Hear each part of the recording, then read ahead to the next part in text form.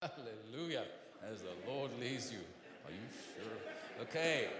God is good and the devil can just go to hell. But none of you. All right. Just want to tell you that I've prayed for our nations lately, and I hear from the Lord that it's a small group of troublemakers, not a large country volume, a small, and that the purpose of the devil is to create fear and negativity in his church. Get us distracted from the main purpose to bring the gospel. We are responsibly placed here to bring the gospel to this continent.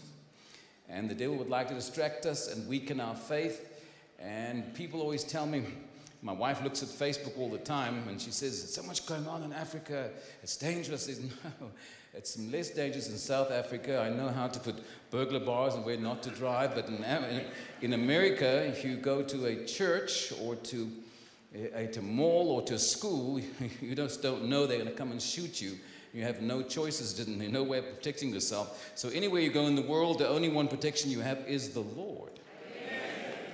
So I don't want you in this house, family of God, to fear or be intimidated by the devil's lies. The worst that can happen is they can send you home early. That's the worst that can happen.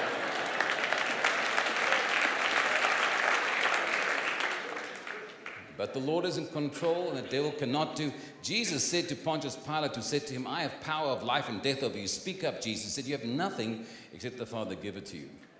So we are in God's hands. Can you say amen to that? Amen. All right. Just very briefly, as I want to teach this morning, I do not teach the same thing in both sessions. I do have my newest book released here that I have at the back on interpreting dreams. Everybody dreams every night, an average of 2 to 8 dreams. The dreams you remember, the ones closest to your waking period, and that God does speak to, whether you're saved or unsaved, God speaks in dreams. And I've taught you how to lay the dream out, to recognize the patterns, to understand whether it's for you personally, for the ministry in, who you're dreaming for. Pontius Pilate's wife dreamt for her husband about to have nothing to do with this Jesus because he was an official.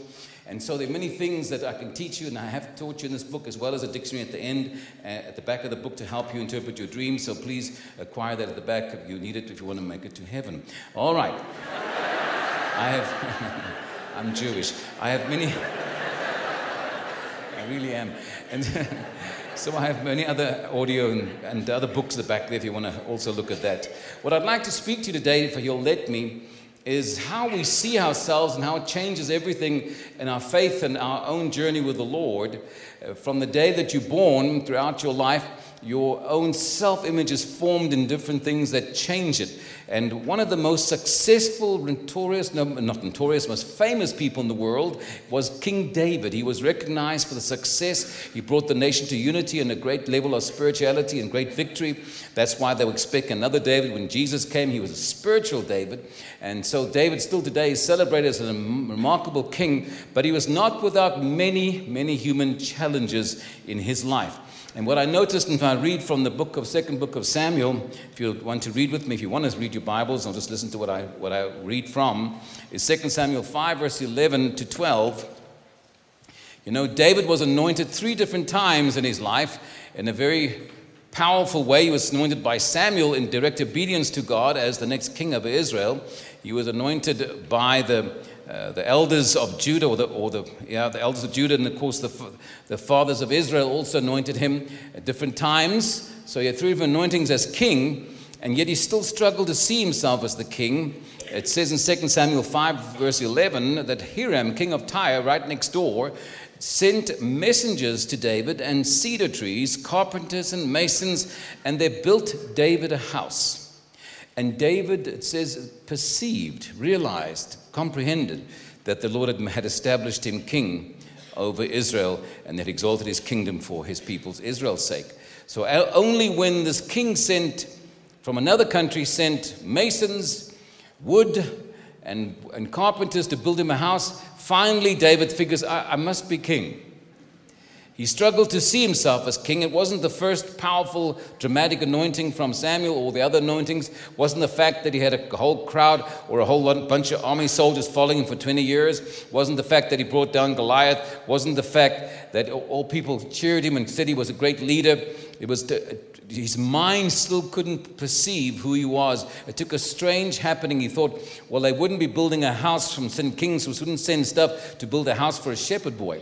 So I think in the long term, he was still not seeing himself as the king. And so many people like Gideon, who also saw himself as a weak link in the whole tribe of Israel, and it was God that spoke to him that he was a great warrior. He just couldn't see it. And God sees us in a different way. Now, David would have had a much greater advantage in some ways than you and I because of his life situation. He was thrust into being a mere shepherd where he was cut off from the rest of his family. We don't know who his mother was. There's no reference biblically, historically, in any way, shape, or form. In fact, David, his own perception, writes in Psalm 51, "In sin was I conceived, in iniquity was I born." And so he sees himself as someone with a questionable beginning, and his brothers certainly didn't like him. Even after being anointed as king publicly in front of them, they still didn't recognize him, admire him, like him in any way, shape, and form. It was a hard journey for him. His own father saw no possibilities. And there's an issue, how your family sees you. We are influenced by first of all, our family, how they see us. And so it changes when they tell us what we are, who we are. We begin to believe those things. And then we have society, whether it's school or wherever it is, always dictating to us that influence us. David had a large chunk of his life completely alone with a bunch of sheep and quiet of the Lord. If you read Psalms on a regular basis and begin to really delve into it, you'll see David's own journey with God and how that his complete dependency was.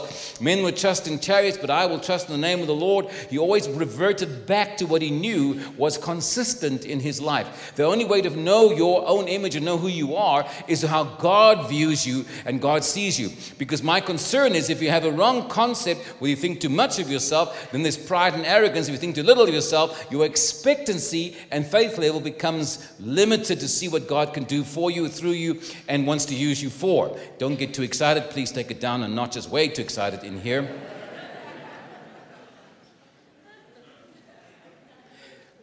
Are you with me still? You'd think that when Samuel, the major prophet, anointed him, that even his brothers and dad would say, "David, you're the man. Well, just stay here. We'll go take care of the sheep." But he went right back to take care of his sheep. David had a lot of struggles in his life. His brothers didn't like him, and of course his first wife didn't like him, and then he was not the best father either because he mourned for an idiot called Absalom that was trying to overthrow him, and when he was killed, he just couldn't stop grieving over this boy, and the leader of the army said, "If you don't stop with this mourning for Absalom, we're all going to leave you. We've had enough of this nonsense." And that just shows you all the struggles as a human being that he had. He had a problem with women too, and yet God called him a man after his own heart. When God called him to be king and settled in heaven while he was still a boy, God saw something in David that was profound, that was deep inside of him. And he told Samuel, when Samuel got to the boys, and because he had prepared the father, he told Jesse, "Get your boys ready, I'm about to anoint one of them." So Jesse thinks it through, well, who could possibly be king? Of course, the first one, the one to open the womb, is holy to God, and he was tall, and the first three boys were all involved in the military with Saul, so any one of them could be it. But then he went through his mind, and he had 8 boys, and all 7 of them in Jesse's mind had a possibility, a remote possibility maybe, but all had a chance, but not David. David could not be red-headed, red complexion, don't know who his mother was. There's no way David had a single chance to be king. But yet, when Samuel came and he looks at Eliab, he says, "That must be God's man because he's so tall." And God says, "No, you look on the outside.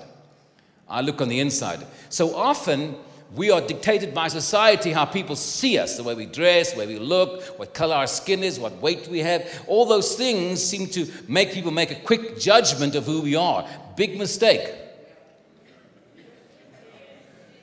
And if we let people do that to us, we'll begin to buy into that image and think that's who we are. Even the mistakes you make will try and tell you that's who you are. But you are not the mistakes you made. You were made in God's image. That went over well. Yeah. You're made to be like him and follow after him. You have his DNA. You know that, don't you?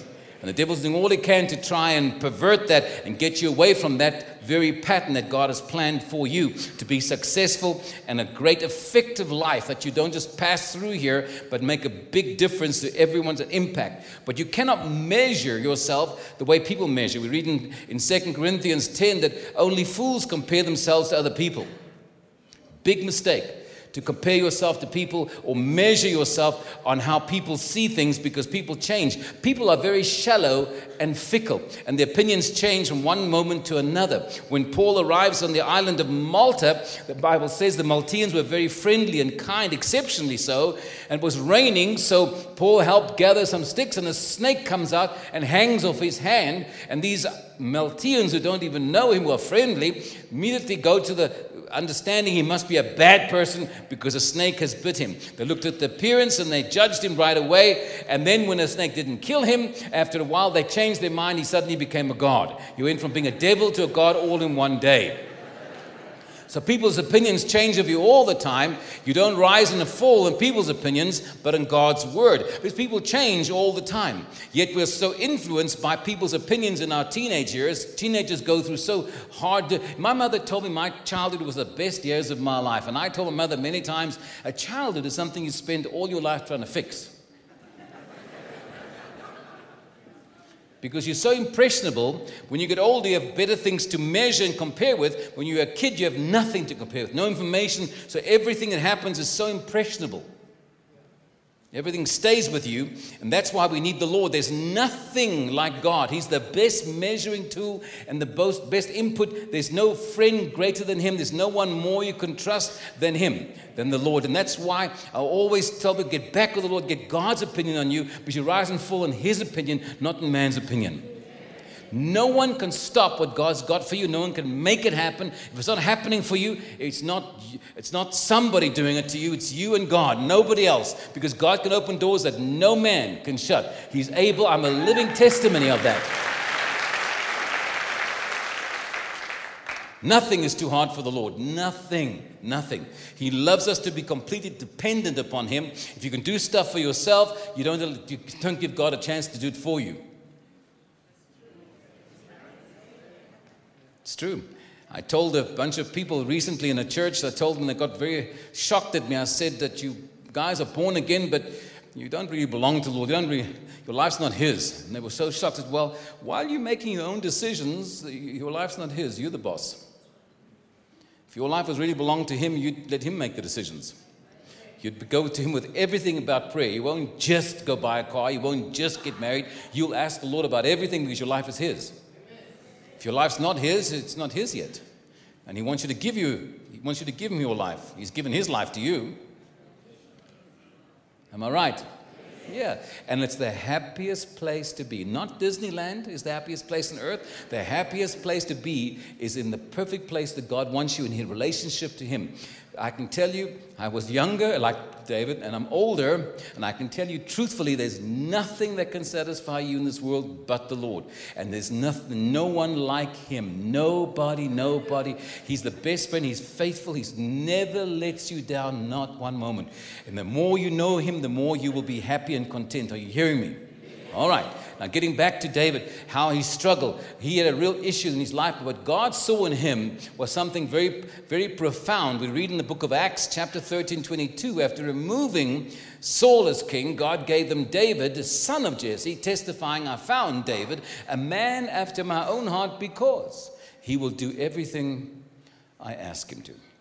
And when I first discovered that, I thought, that's not possible. I do everything you ask me to do, God. And God laughed at me and said, you don't even hear half the things I say, let alone do them. Come to find out, it's so true, because we struggle to obey the Lord. If He tells you to do something that's fun, you have no problem. If I prophesied you all to give 10,000 Rand the offering this morning, you'd break out in a sweat. If I prophesied you're supposed to go to Mauritius for a week, you wouldn't want a confirmation. You'd want to leave in a hurry. Before God changes His mind, you think. And you all laugh because you understand the principle. We're all human, and we like to hear good things that please our flesh. But when you're totally devoted to Him, and that's what David was, God could say anything. He even ran to do what he thought God was saying. And God will back you if you're doing it for the right reason, because you love the Lord and you really believe He said that to you and you made a mistake. He'll back it and He'll make it work together. He'll bring a blessing from it, because He's looking for those that are devoted to Him. And so I'm here to ask you to surrender your life to Him, but also let God change the way you see yourself, that you can see yourself the way God sees you, that you can be effective and not influenced by people and struggle with all the people's opinions in your life. Because what you really need is to be devoted and love Him. God has given you a call to love Him with all of your heart and all of your mind. It was never God's will for you to love people, animals, or anything else more than you love the Lord. He has to be first. And we sang that song this morning, "You're still my first love." Let that be true in your heart today, that no one else, nothing else comes between you and the Lord, because God designed you to be loved by Him and to love Him. And from the overflow of that love, you're able to love other people. You cannot possibly love someone if you need them. We read in Corinthians that love is kind and patient and seeks not its own. If you need someone, that's why I find a hard time with these love songs they call love songs, especially the country songs. I will always love you. I need you. If I ask you to please don't go, please leave. I bought those shoes that walked out on me. Find time to leave me, Lucy, with 4 hungry. It's so depressing. How could it possibly be love songs? They're more like hate songs to me. I don't know why they called it that. It's just miserable, because love is a happy. If you love loved by the Lord, you know that God's a source, the only source of love, that you're able to love others because you're so overwhelmed with His love. His love is pure, good, and never changes. And as David calls it, unfailing. It never lets you down. People are up and down. They change. They make mistakes. They're human, as do you. And yet, when you're filled with His love, you're able to love them, not because they love you back. If you need them to love you, then you don't really love them. If you're filled with God's love and you lose some channel, some way, some person that's loving you, then you haven't lost anything. All you've lost is the actual way it came through, and God will raise it another way, because His love will always get to you, because He is faithful.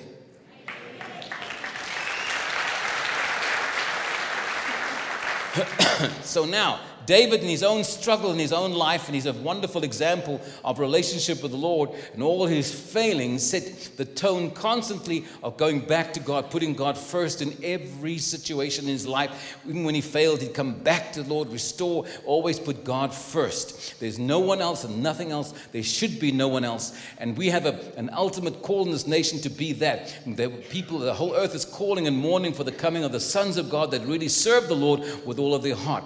I travel the world, and they ask me how my schedule is, and I tell them I cannot not come to South Africa at least once a year. I need a charge, an injection, because the rest of the world really seems to be getting colder. But in South Africa, there's always a wonderful anointing that I feel recharged. And don't you take it maybe lightly, because you live here, you don't understand how blessed you are to dwell in the presence of God. And I love to hear that kind of talk. We want more of His presence. We want more of Him. Not more of what He can do, but of more of Him. Because when He comes, He brings all the things with Him anyway. So we want Him. He wants to be wanted by us. Are you hearing me? We only pass this earth once. It goes by very fast. And every day, there's no do-overs. You may as well do it right the first time round. So I want you to let God change the way you see yourself, and get with the Lord and spend time with Him, that you can see yourself through God's eyes and start changing the way you believe, and see that your expectancy can change, and what God can do for you, through you, and use you for, because God wants to use each one in this room. There are no spectators, only participators. Are you hearing me? So God has got a plan for your life. There is no question. And I'm excited for you that you can become all that God has for you. You're excited, I can tell. It's a wonderful church. There's a wonderful anointing in this house. You may take it very lightly, but let me tell you, you don't find it everywhere. So if you've got something negative to say negative about this church, take my advice and shut up. Don't even tell your husband or wife. Keep it to yourself, because it's not going to help you. It's going to hurt you.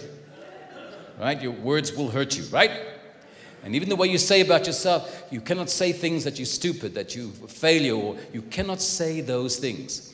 The devil likes to distract you. That's why we have all these visible, it makes a lot of noise in the nation through riots, whatever, just to make enough noise or enough reports, just to create fear. If faith comes by hearing, so does fear. It's the same pattern. The devil is not greater than our Lord Jesus. Yet he could do nothing in Nazareth because of unbelief. So how can the devil do what he wants unless he has faith?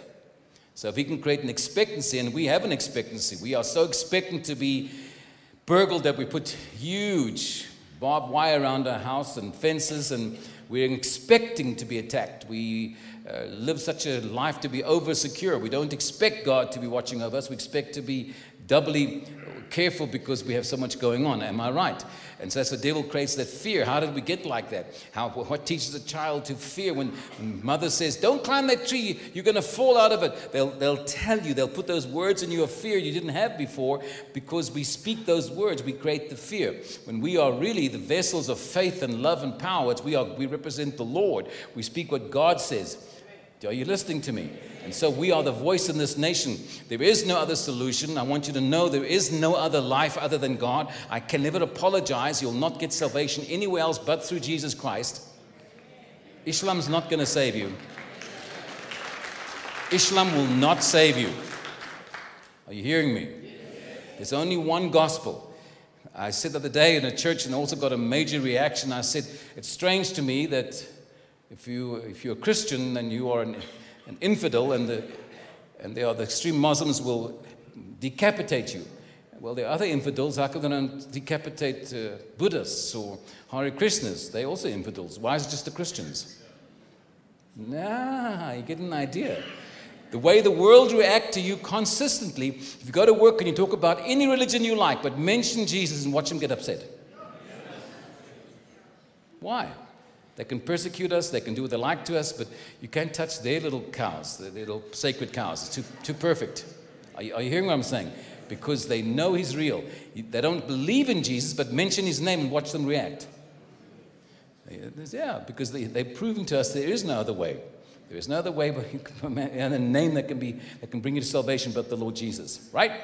So you've got to see yourself the way God has called you to be and who God's called you, not what people tell you or what your friends told you or the mistakes you've made. You've got to change all that and ask the Holy Spirit, Lord, show me. Let me see myself through your eyes and understand what you expect of me. And you may change some things that ought not to be and some things that ought to be, and let God grow you. That you don't pass this way and stay the same. We're continually growing and discovering all that God has for us. Can you say amen? It was a short teaching, and I'm going to teach something else in the next session. So if you want to stay, you're welcome to stay, but I want to prophesy a little in the session. Is that okay with you, Pastor?